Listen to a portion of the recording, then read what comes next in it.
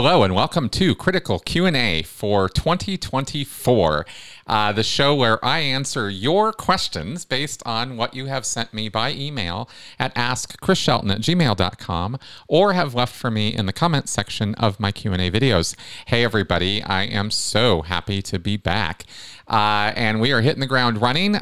This is the first weekend of our return, this first weekend of 2024, and good times all around. I actually am very, very excited. I've got some, if you have not checked out my Critical Conversation show that we did on Friday, where me and my wife sat here and talked with y'all, or checked out the new Speaking of Cults podcast that I have posted yesterday on Saturday, I definitely recommend you check those things out because I got a lot of good stuff in there. And and I'm looking forward to continuing this show into 2024 and beyond. And I wanted to start stressing with you, the audience, that you send me questions that maybe are not necessarily all related to Scientology, because I want to start addressing bigger topics when it comes to cults and cultic influence and control. And I can and am more than happy to answer questions regarding coercive control or manipulation or propaganda or influence or the spectrum of influence or how these things happen. Other mental phenomena, of course, connected with all of this, from logical fallacies and cognitive dissonance to motivated reasoning and double binds and all of the stuff that we have talked about for some time on this channel as factors to why people can get into or keep themselves in a cult headspace. And that really is sort of the direction of my channel into moving forward in 2024, is moving kind of away from the Scientology stuff and moving to the bigger, wider picture of cults and cultic influence and coercive control. And even, by the way, how this applies in other domains like domestic violence or domestic situations or gangs and trafficking and things like that. Coercive control as a topic, according to my education in the matter, is a broad subject that covers a lot of human behavior. And it's not just siloed into one cultic area, and certainly not to just one cult called Scientology. And so anyway, just kind of throwing this out here for you in terms of questions to ask me. I'm happy to answer Scientology related questions, but I just want to point out I've been doing it for 10 years now, and I am ready to move on to bigger and broader topics. And I'd like your help with that because the questions I answer here are from you. All right, so that all being said, I also wanted to throw out a word for two things. One, this channel and my work is entirely fan-funded by you guys, and I want to encourage you to support this channel through Patreon. That is actually the best way to do it because I get the most sort of return from that. Of course, YouTube memberships on the channel here or direct support of me through PayPal or Buy Me a Coffee or Venmo. Links to all of these are below in the description section to this video and every video I produce. But all of that is appreciated. Don't get me wrong. But definitely Patreon support is awesome because it is a committed long-term sort of support plan. And you can sign up on Patreon for any amount you want. There are preset amounts that you can choose, but you're not limited to those. You can select the little box and choose any amount you want for support. This is a question that comes up from time to time. Maybe it's not the easiest service to use, but it has been the most steady for me, and it has been a very easy and nice way to support the channel. So anyway, I put that out there. And I also wanted to, and you're going to hear even more stress about this over this coming year as we moving forward, I wanted to also put forward for you that I offer consultation services to you, the public. If you want to contact me for one-on-one assistance, direction, support, guidance, education, advice, or even just somebody to listen and understand, I can do those things, and I am more than happy to. I have a successful track record with this already established, and moving forward, I want to sort of build this and offer this as a service to you. You can contact me through my website, mncriticalthinking.com, or by email, as always, at askchrisshelton@gmail.com. Either one of those, I will get the message same day. And I offer economical services. I am not offering therapy. I am not a therapist. That's not the kind of psychology or psychologist that I am. I am a consultant, right? I advise, I help, I educate, but I do not offer treatment modalities or psychological counseling or treatment. That's never been something I'm trained in or am doing. All right, so I wanted to throw those things out there for you. And on those happy notes, let's get on with answering your questions now. Steve Wood, if Scientology is so intent on clearing the planet, why would they not offer Scientology services for free, as presumably that would get the job done a hell of a lot quicker than the almost non-existent progress they are currently making? Do you think Scientologists feel that because they're paying for it, they will achieve their goals quicker than if it was free? Does their mind believe paying for it makes it better than if it was free?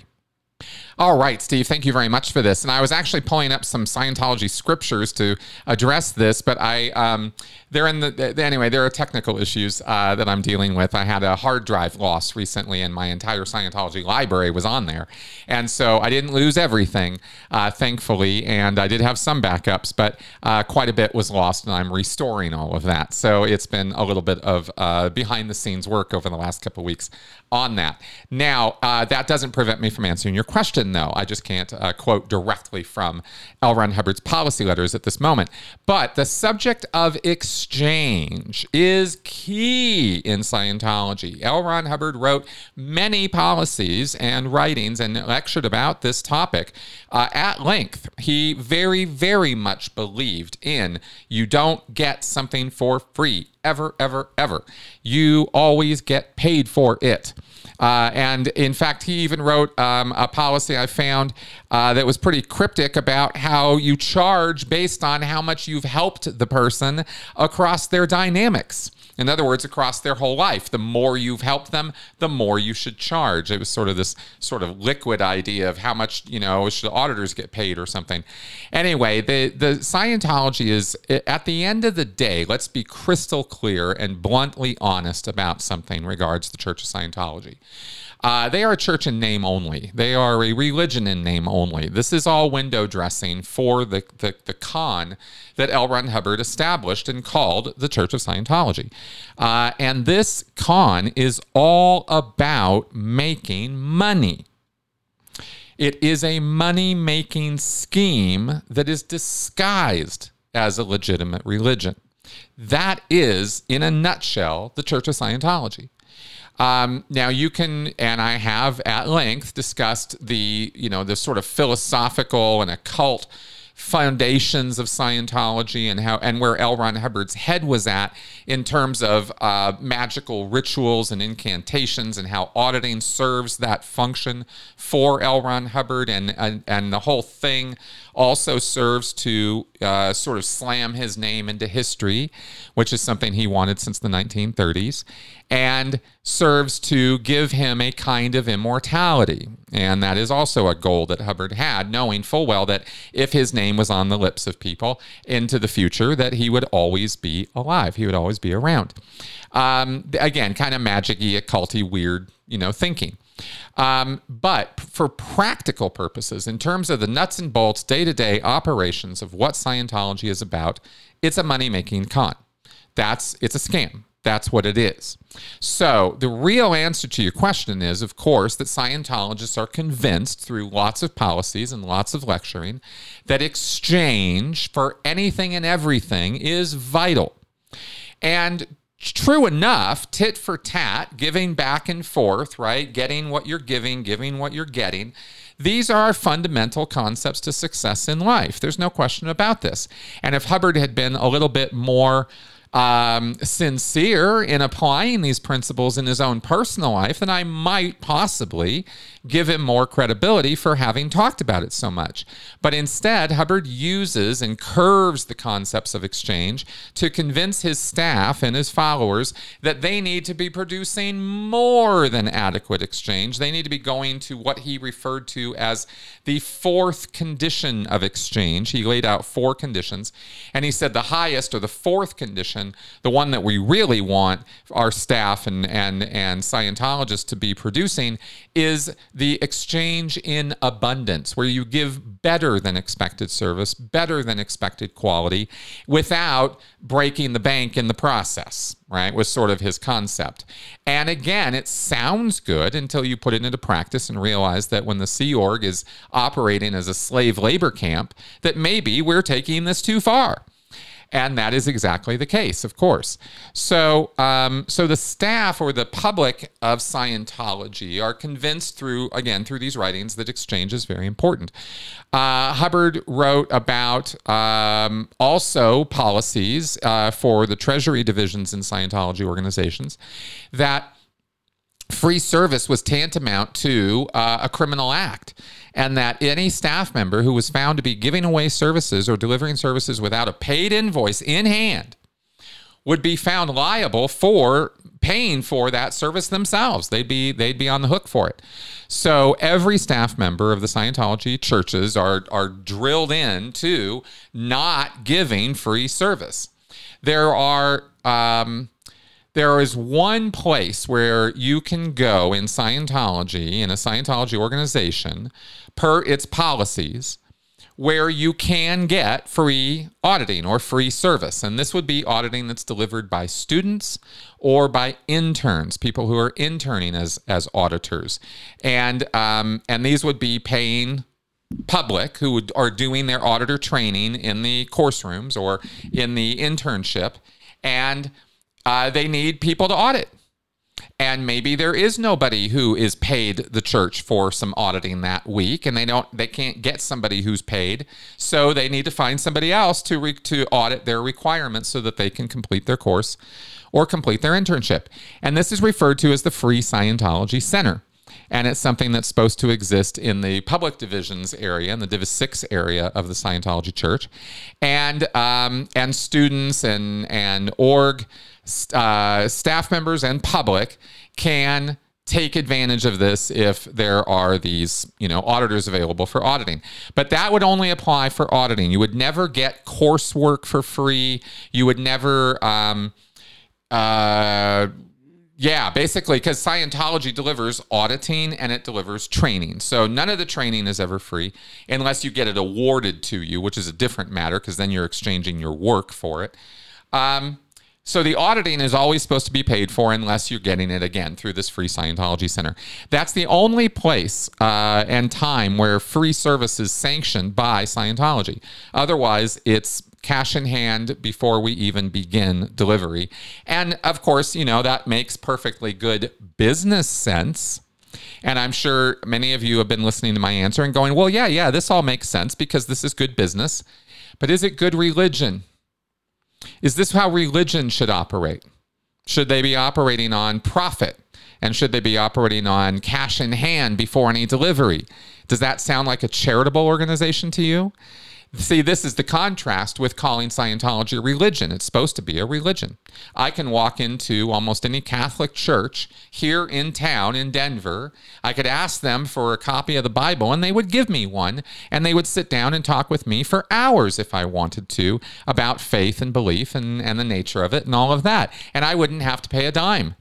And I could walk out of there with a Bible and other literature, I'm sure. Not so with Scientology, not so at all. So just to compare and contrast a little bit here, it makes all good business sense, but it's hardly what we call charitable or nonprofit or religious activity. And anyway, there you go. Stefan, I was wondering if you could share a bit more on induced phobias in cults. After much reading, it seems like one of the key ways they get you in. Not just love bombing, but sharply and suddenly introducing a phobia. When I got into Scientology, I never had the concept of the universe blowing up, or I had to save my eternity or else. To say nothing of KSW. F you, Ron. Thanks for nothing. All right. Thank you very much for this stuff, Stefan. I appreciate the question. And it's a great one. Certainly, KSW and et cetera, et cetera. There is a ton of what we call phobia induction or creating fear in the minds of cult members or followers in order to control them. And this usually falls under cult retention more so than cult recruitment. At least as I'm sort of thinking about it right now, in that you want to draw people into a cult with good feelings, good experiences, euphoric, awe-inducing experiences. And then you keep them there by inducing fear and further awe, right? There's trauma bonding where it's good and bad. And part of the bad is introducing fear. And this doesn't have to take a long time to get around to. This could happen on day 1 or 2 in the case of certain things that, say, Scientology gets up to. So let's use that as an example. You walk in, you do your personality test, you get convinced to get on course and get started on the, ups and downs in life course or something, or personal values and integrity. And you're on your, second or third day in the course room, and you show up late. And the supervisor sits you down and says, hey, what's, you showed up late. What happened? Oh, I was talking to my girlfriend and she was, saying maybe Scientology isn't so great. And why do I need to go down there 3 nights a week and this kind of thing? And I was just explaining it to her, and I went a little late. I'm sorry. And the supervisor, of course, would have his hackles go up at this news. In any Scientology church, right? Would say, oh, what's this about your girlfriend now? Right. And they'd want to know all about this. Right. What do you mean she's giving you a hard time about this? What's happening? And then, of course, it really is just nothing really much. It's just that the girlfriend wants to hang out with him or whatever. Or maybe she's got some real problem with Scientology specifically. And now the supervisor has to find out all about this. Well, in the course of doing this, the persons might, this new public person, this new Scientologist, might be like, well, what's the big deal? Is this really a problem? And oh yes, oh absolutely, this is a problem. Yeah. See, because if you have people, and here's the supervisor explaining to this new fledgling Scientologist, well, listen, let me tell you why this is a problem, right? Because if you have people in your life who are giving you a hard time or are counter intention, if their intention is counter to yours in your life, if they don't want you to succeed or want you to grow or become better or find out more about life and yourself and how it all works by coming here and doing classes, if they don't want you doing that, there's a problem there, isn't there? Don't you think? I mean, isn't this somebody who isn't really have your best interests at heart? And this is your girlfriend now? How long have you been connected with her? Right? And now the supervisor is now going to dig in and find out more about this. And who is this woman? And what is this criticism about? And dig. And he's going to communicate. And if it's not the supervisor, it'll be the ethics officer who's doing this. But one of these guys is going to sit this person down and explain the facts of life to him, that you cannot have people who are connected to you who are hostile or antagonistic to Scientology. And if you do, they're going to hurt you. They're going to harm your spiritual progress. They're going to get in your road because you're trying to go this way and they're standing in the way. They don't just have other ideas. They're actually in your road. And that's bad. They mean you harm, right? If you were trying to run to put out a burning fire and somebody was getting in your way, well, that person's clearly got something going on, right? They're not just giving you they're not just not helping you. They're actually hindering you. That's bad, right? And this would be an example of a kind of phobia or fear induction where you're trying to scare this person into complying with not listening to the girlfriend, right? Just don't listen to her, or you need to break up with her. She shouldn't really be in your life because she's counter to you getting help. You should be afraid of such people who are, hostile or antagonistic to you and us and what we are doing here, right? There's all kinds of language tricks here too. But the bottom line is that this is an example of a phobia induction. And there are hundreds of these things that happen in Scientology. This is just the first layer of it. I mean, it goes deeper and deeper, but every one of them is anchored on the idea. Every fear, every phobia that is induced is anchored on the idea that the cult knows the truth, the cult has it all down, figured it all out. Your job as a cult member or follower is to toe the line, do the drills, do the exercises, practice the mantras, do the chanting, do whatever it is you're supposed to be doing. And anybody who gets in your way, anybody who has something different or difficult to say about it, they are your enemy. And it's all about threatening your future goals and purposes and achievements, which strikes directly at your emotional needs, right? Because of course that's aligned with your emotional needs. That having goals, having purposes, having making things happen in your life is something we all need. And if there is something getting in the way of that, we would want to deal with that. We'd want that out of the way. And so anything that is scaring you or putting you in a fearful place about achieving your goals or purposes is, this kind of fear induction, right? Because these are artificial fears and phobias. These aren't real. There's nothing wrong with being critical of Scientology. And just because your girlfriend has a problem with it doesn't mean that your spiritual progress and eternity is threatened. That's not true at all. It's arbitrary nonsense. But the cult will insist this is true. Whether it's Scientology or whether it's some other group who is telling you that, anybody who talks trash about your faith or about your beliefs or gives you a hard time about it or ridicules you about it. Well, clearly these are people who, mean you harm. And you need to cut those people out of your life, right? Because the cult is the more important senior thing all the time, every time. So, so that's kind of how the phobia induction works. There's a million variations of how to scare the shit out of somebody.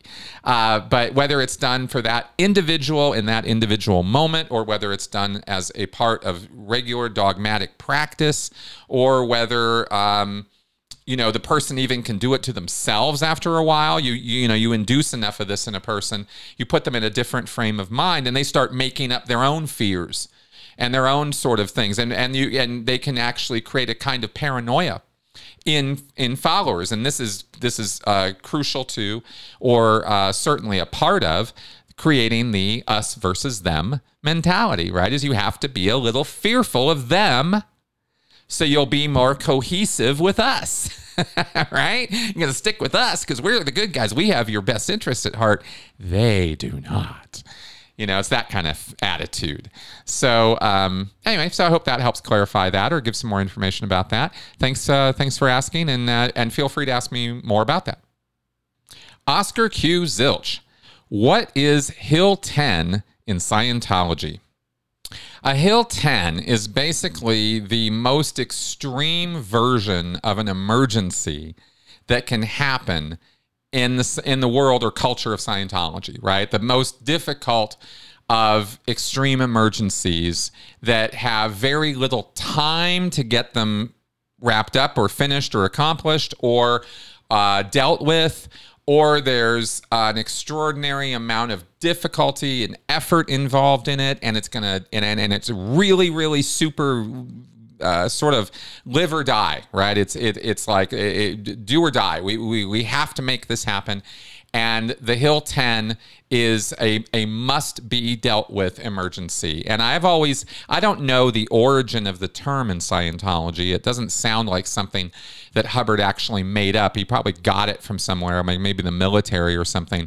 But the concept I always had in my head was that if you were to, sort of grade the hill that you have to climb, right? And 0 would be flat, 1, 2, 3, 4, 5. 10 would be steep, near vertical, rise up, having to climb this Hill 10, right? This it would take extraordinary effort and skill and ability to deal with the Hill 10, right? It's just this big problem. That's pretty much in a nutshell. And this is something that is a term that we heard often in the Sea Org. Public don't necessarily hear it very often. Staff hear it from time to time. When there's a Hill 10 would be not just that the rent is due, but that there's a property tax valuation on the church, and it's going to, and they have in the next month or two, they have to pay $50,000 in property tax or something, right? Now I'm just throwing that out there as as a thing. Not all churches pay property tax or whatever, but just like a sudden bill or a balloon payment on a mortgage. There we go. That was something we dealt with in Santa Barbara. You got this mortgage payment, and here comes this big balloon payment, and it's a Hill 10, man. We've got to make it. If we don't make this payment, they're kicking us out on the street. It's that simple, right? So it's do or die. So those would be the kind of Hill 10s that you'd hear about at the public level or the staff level, because this was when I was in Santa Barbara back in the day. But in the Sea Org, Hill 10s were like almost every other week, right? We were having these, because I've mentioned before often that the Sea Org is kept in motion and overcomes its own inertia by constant emergencies. They are kept in a constant threat state, a war footing, if you will, right? Things are always extremely urgent and important. There's always some, tear down the world. Everything's riding on this kind of problem that has to be solved. And that happens week after week after week. And you very, very rarely have downtime in the Sea Org. Meaning time when everything is just kind of operating normally. There's no emergency. Everybody's just showing up for post, doing their work, getting their food, going to bed at night. Everything's cool. Everything's on schedule. Everything is running routinely. That is very, very infrequent in that world. The Sea Org world is a world of frenetic energy, right? Just constant. And people being kept in an incredibly stressed out state of mind. Hill 10s are one of the gimmicks that are used to keep that going. And it's just, it doesn't have to be that way. There's no, it's arbitrary. It's created by David Miscavige. He's the one who sets the pace and tone for the Sea Org from the top. And he wants it that way. He could change it tomorrow. He could chill everybody out. Everybody calm down. Let's just get our work done. Let's do it in a routine way. Let's have time off. Let's get paid. Let's get some decent food. Let's get some sleep. Let's get some study. Let's do all the things, right? But he chooses not to run Scientology that way. And there's really no external reason they have to operate in this crazy way that they do. It's all just control. So there you go. Gary Morris. I'm about 3/4 of the way through your book, and it has really opened my eyes. What a fantastic read. I've been reading other sources from a Christian aspect saying that the further up the bridge you go, the more it questions those sort of beliefs, saying that really God is a lie. That questions Scientology itself, as it's meant to be a spiritual embodiment having religious overtones. What a contradiction. Also, I've read reports that LRH was meant to be this fantastic, selfless character, but this couldn't be further from the truth. He was actually quite a troublemaker. So why do Scientologists believe there's nothing better than Scientology? Wouldn't this invalidate anything a non-Scientologist has to say, which goes for the vast majority of the planet? How come Scientology hasn't cleared the planet like it says it's supposed to? All right, Gary, thank you very much for this. And thank you very much for the kind words about my book, by the way. I really appreciate it. If you are interested, the book is right here. Okay, now, and links below. All right, now, in terms of answering your question, you had a couple points here. For number one, the whole thing about Scientology and God does not invalidate Scientology's religiosity. There are lots of religions in the world that don't have a God figure as such and don't worship a God figure as such, but they are still valid religious, supernatural beliefs and practices. We could talk about Hinduism or Buddhism, which have a panoply of gods or no gods at all. We could talk about pagan religions, which have the earth as a planet as a god or the universe itself as a god. It doesn't require a God figure in order to be a religion, is kind of the point. So I just wanted to address that. There are other reasons, I believe, that Scientology should not have and doesn't earn religious status, but its God worship or lack of it isn't one of those reasons.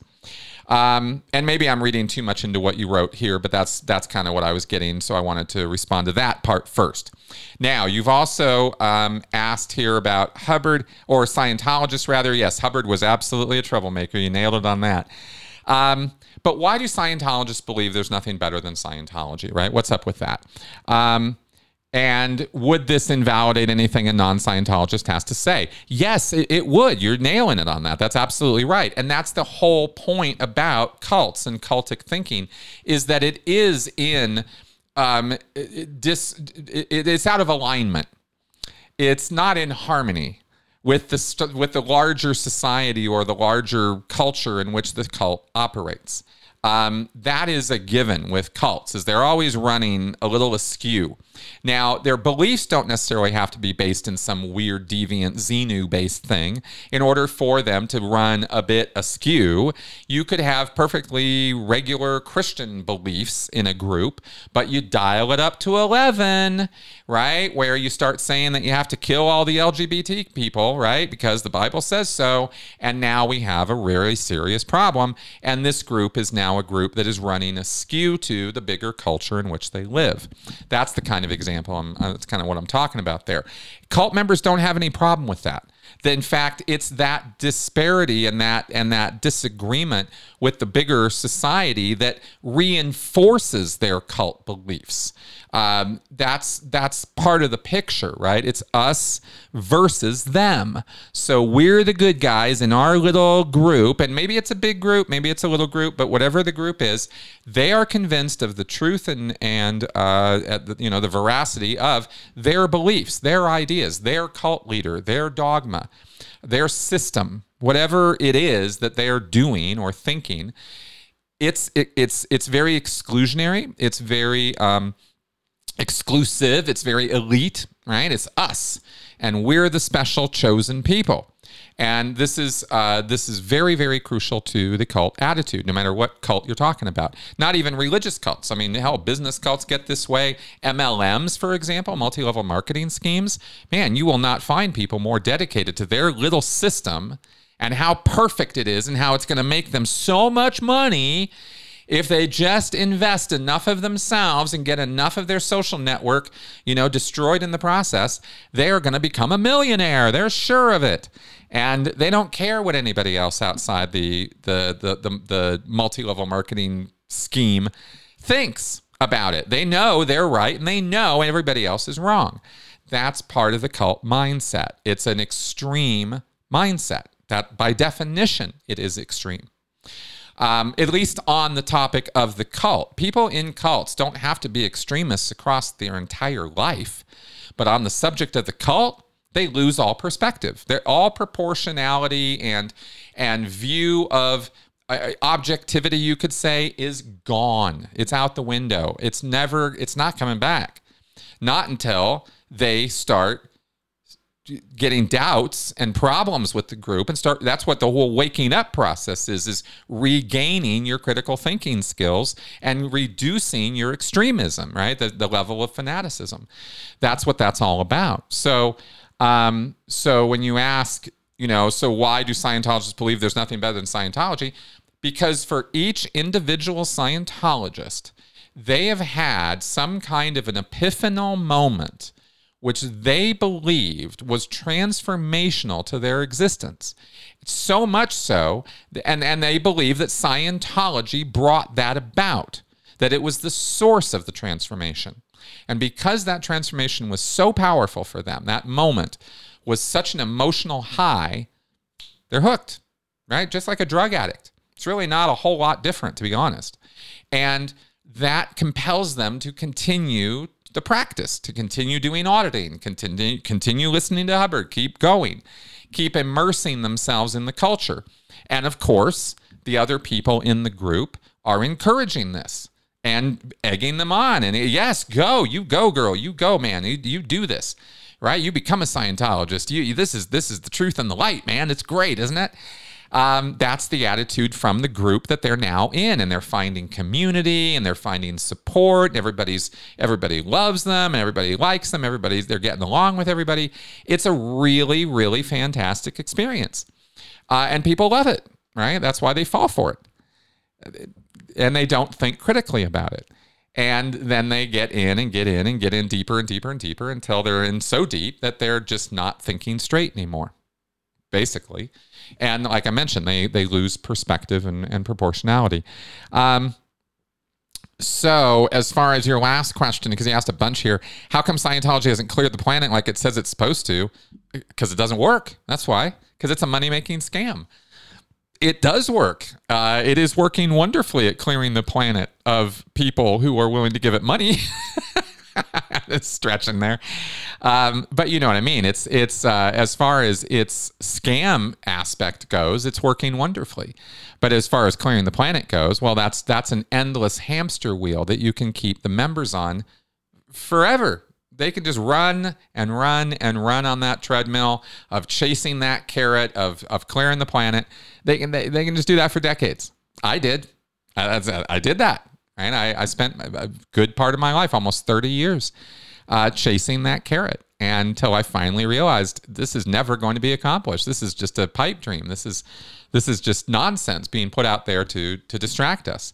And sure enough, that's exactly what it is. So they don't even, Miscavige doesn't want the planet cleared. Not really, not deep down, right? Because that would stop the whole thing. And we can't have that. But of course, they're not anywhere near clearing the planet because Scientology is also a tiny, microscopically small little group of people. I mean, you got to understand, Scientology is like 20, 30,000 people. That's it. That's all there is.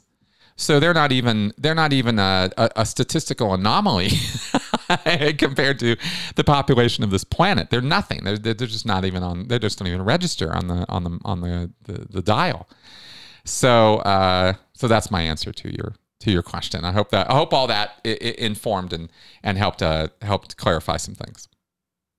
Rory, I'm a bit confused in regards to the term mental image pictures. According to Hubbard, every engram that gets stored in the reactive mind creates a mental image picture. And through auditing, engrams get run through and transferred to the analytical mind where they become memories rather than engrams.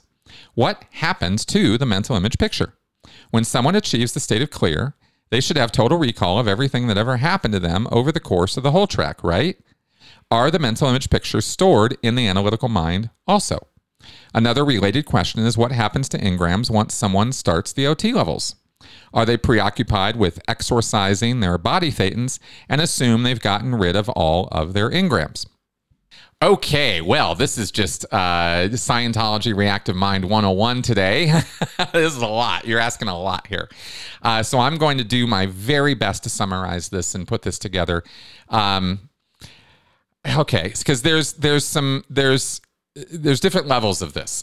First off, mental image pictures is a construct L. Ron Hubbard created, which is the idea that you, me, and thee, everybody is constantly storing duplicates or facsimiles of the physical universe in 3 dimensions. Every perceptic, every perception you have, and it's not just the 5 senses, it's your spiritual senses, your body's sense of gravity and weight and this and that. There's all kinds of, Hubbard lists out like 72 of these things or something. All of these are being stored, mentally recorded by the mind. Now, how they're being stored is a changing story in Scientology over time.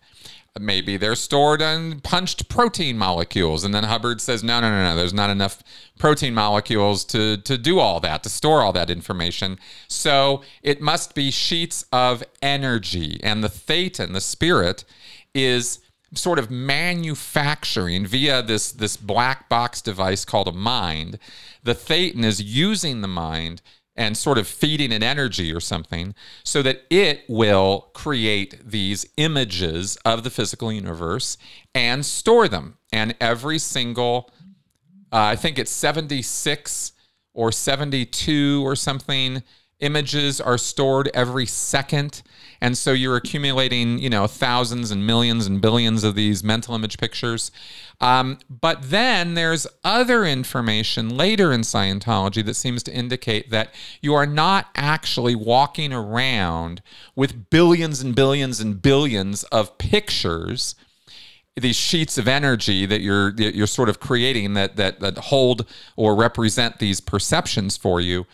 Instead, the thetan recreates them in the moment based on his or her, I guess things don't really have gender, so based on its memories or its knowingness, right? It just simply knows what happened because it lived it. And because it knows it, it's able to recreate or reproduce that moment in time as a picture. Okay. So here we have, 2 or 3 different ideas of how storage happens. And who cares, right? Like, does it really matter what the actual answer is? Ultimately, not really, in terms of mental image pictures. But engrams are a special kind of mental image picture. And this is where we come to the reactive mind. You have a mind, and it's divided into this analytical mind and the reactive mind. Now, this also changes in Scientology, because Dianetics puts forward the idea that the mind is analytical, reactive, and somatic. There's 3 parts of the mind. And then the somatic mind sort of gets dumped over time and is sort of considered the body or something, or part of the body, or instinct or whatever in the body. And so then you have a reactive mind and an analytical mind. And Hubbard later said, well, actually, the analytical mind is just you. That's just you as a spiritual entity. It's not really part of the mind as a mechanism or a construct that you use. It's really just you as a spirit. That's the analytical mind. And so when you know things, or you're calculating things, or you're doing memory stuff, that's you as a spirit doing that. Okay. But the reactive mind is an actual thing. It's not you. It's separate from you. It's something you've created, and you use it, and you were helped in creating it many, many, many, many millions and billions of years ago. This mechanism called the reactive mind was created so that it would keep you out of trouble. And of course, it did not do that, and it got you in all kinds of trouble. And the way that it does that, or one of the ways that it does that, is it creates these engrams. And engrams are mental image pictures, just like every other mental image picture, all the perceptions. But there are 2 things involved in engrams that separate them from all other mental image pictures, and that is pain and unconsciousness, right? A lessening of diminishing of awareness and pain. Physical, it can be spiritual too, or loss or threat of loss. That's a sub unit of the engram, you could say, which is called a secondary. It's a different kind of mental image picture that's sort of connected to an engram for its strength or power. But the engram is the important thing. That's the thing that has pain and unconsciousness. It's a memory that you're carrying around with you that has electrical charge connected with it. And it's sort of Hubbard doesn't say it's permanently kept up, but it's easily brought back and what's called restimulated by, if you see things or run into things in the present time that remind you or that approximate the conditions of the engram, then it comes back into play. Your reactive mind is always operating, always watching, and always on the lookout for anything that looks or sounds or feels or tastes or whatever, anything like your past engrams. And you're carrying around billions and billions of engrams. So the fact of the matter is that if this was all true, if all this bullshit I'm sitting here laying out for you right now was all true, and you actually had billions and billions of engrams, you wouldn't be able to move without being restimulated 1,000 million times over. Right? Because everything would restimulate you, because everything would approximate something that happened to you in the past. So this whole restimulation thing is a very, very questionable mechanism that Hubbard describes. We all make it make sense because it sounds like it makes sense. Oh yeah, I was at a waterfall and I got knocked over and I hurt myself. So the next time I'm at a waterfall, my reactive mind goes, hey, waterfall, danger, right? That sounds all sensible enough. But if you have billions and billions of engrams just waiting to be restimulated, then a whole chunk of them would always be in restimulation. And you wouldn't even be able to move. You'd be so overstimulated all the time. So it doesn't really make a whole lot of logical sense. Hubbard's little system falls apart very, very quickly if you really start thinking about it. But in Scientology, this is all sort of logically consistent, that you're not constantly restimulated. You can be restimulated, and an engram will come back into play, and then the energy contained in it will slap you around, right? Will hurt you or will cause you to change your behavior because the reactive mind doesn't want you hurting yourself again or whatever. Now, the answer to your question in terms of, after you go clear, okay, so clear is the state where you undo the reactive mind. Now, I'm not going to get into a whole thing about this today. I think, I don't even know if I'm pretty sure I've talked about it before, but there's more in the reactive mind, according to Hubbard, than just engrams. Engrams are a key component of how the reactive mind operates, but there are other things there too.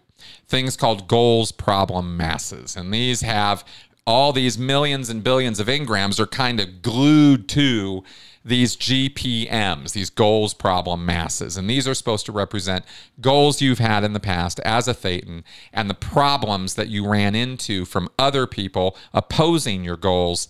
And this is results in a mass, a black mass of all this energy congealed and clumping together. And you carry this around with you in your reactive mind. And it's these GPMs that really have the power and force in the mind. So I did kind of explain it a little bit there. So that's how engrams kind of really mess with you in the reactive mind, according to high-level confidential stuff in Scientology. This whole GPM thing isn't confidential, but how you address it and take it all apart and go clear, that's all confidential. That's on the clearing course.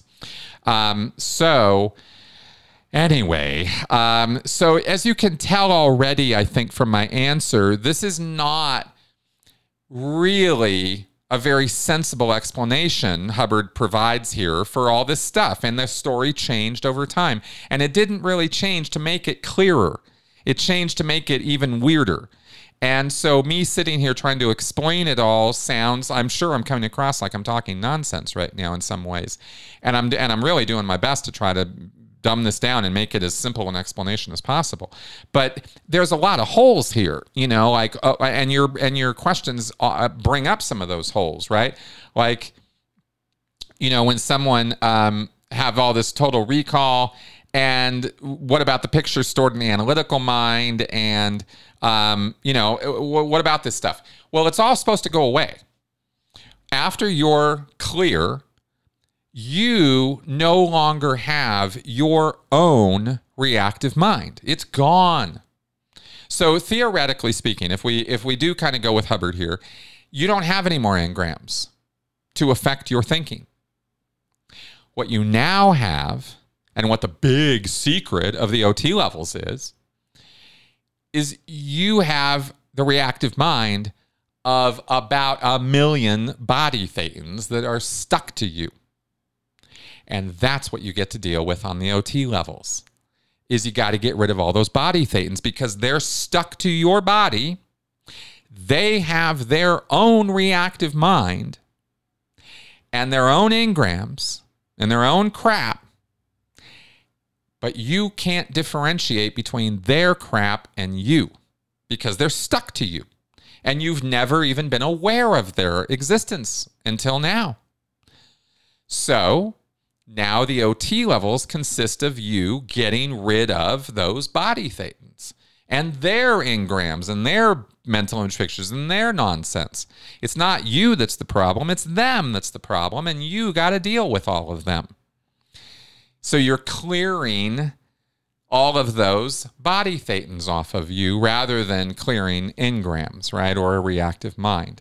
So that's kind of how it all comes together, I guess you could say, on the OT levels.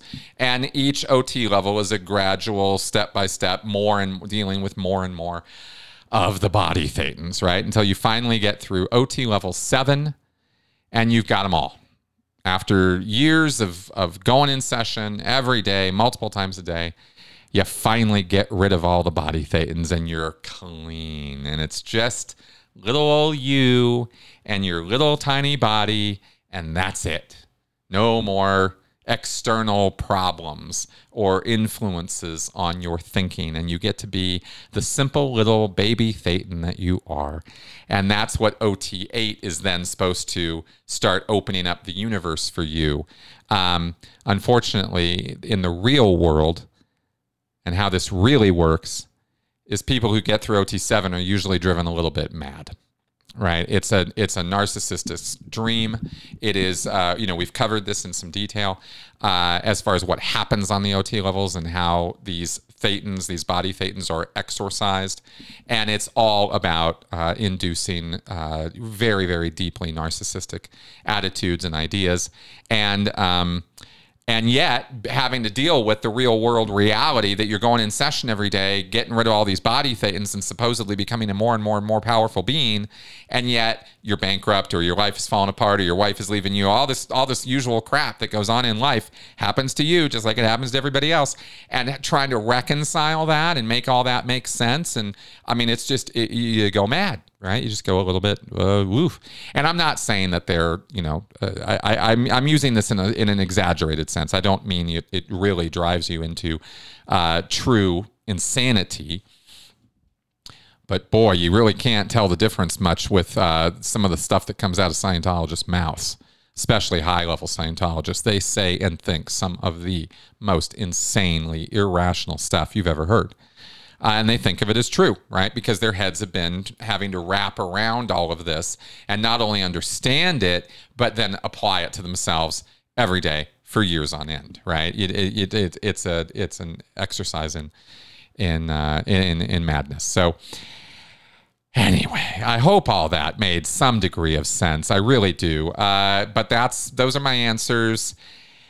It's, Scientology is not necessarily always really simple to understand. It's very convoluted at certain levels, and the upper levels are certainly complicated and weird and even internally contradictory. And that was one of the biggest reasons when I finally saw those levels that I went, oh my God, this is really all bullshit, isn't it? And it all kind of got so clear. So, yeah, clear. So there you go. There's your answer, and I hope that works. All right. So we've come to the end of our show. Thank you very much for coming around and listening to me blabber on at a mad rate about all this. I hope my answers have been informative, entertaining, and educational. That's always the goal. Help me make that goal better by giving me any positive feedback or suggestions or comments. And of course, again, please support my work and this channel. I really could use your help, and it is how I will get all the things done I need to get done for 2024. See you guys soon. Bye-bye.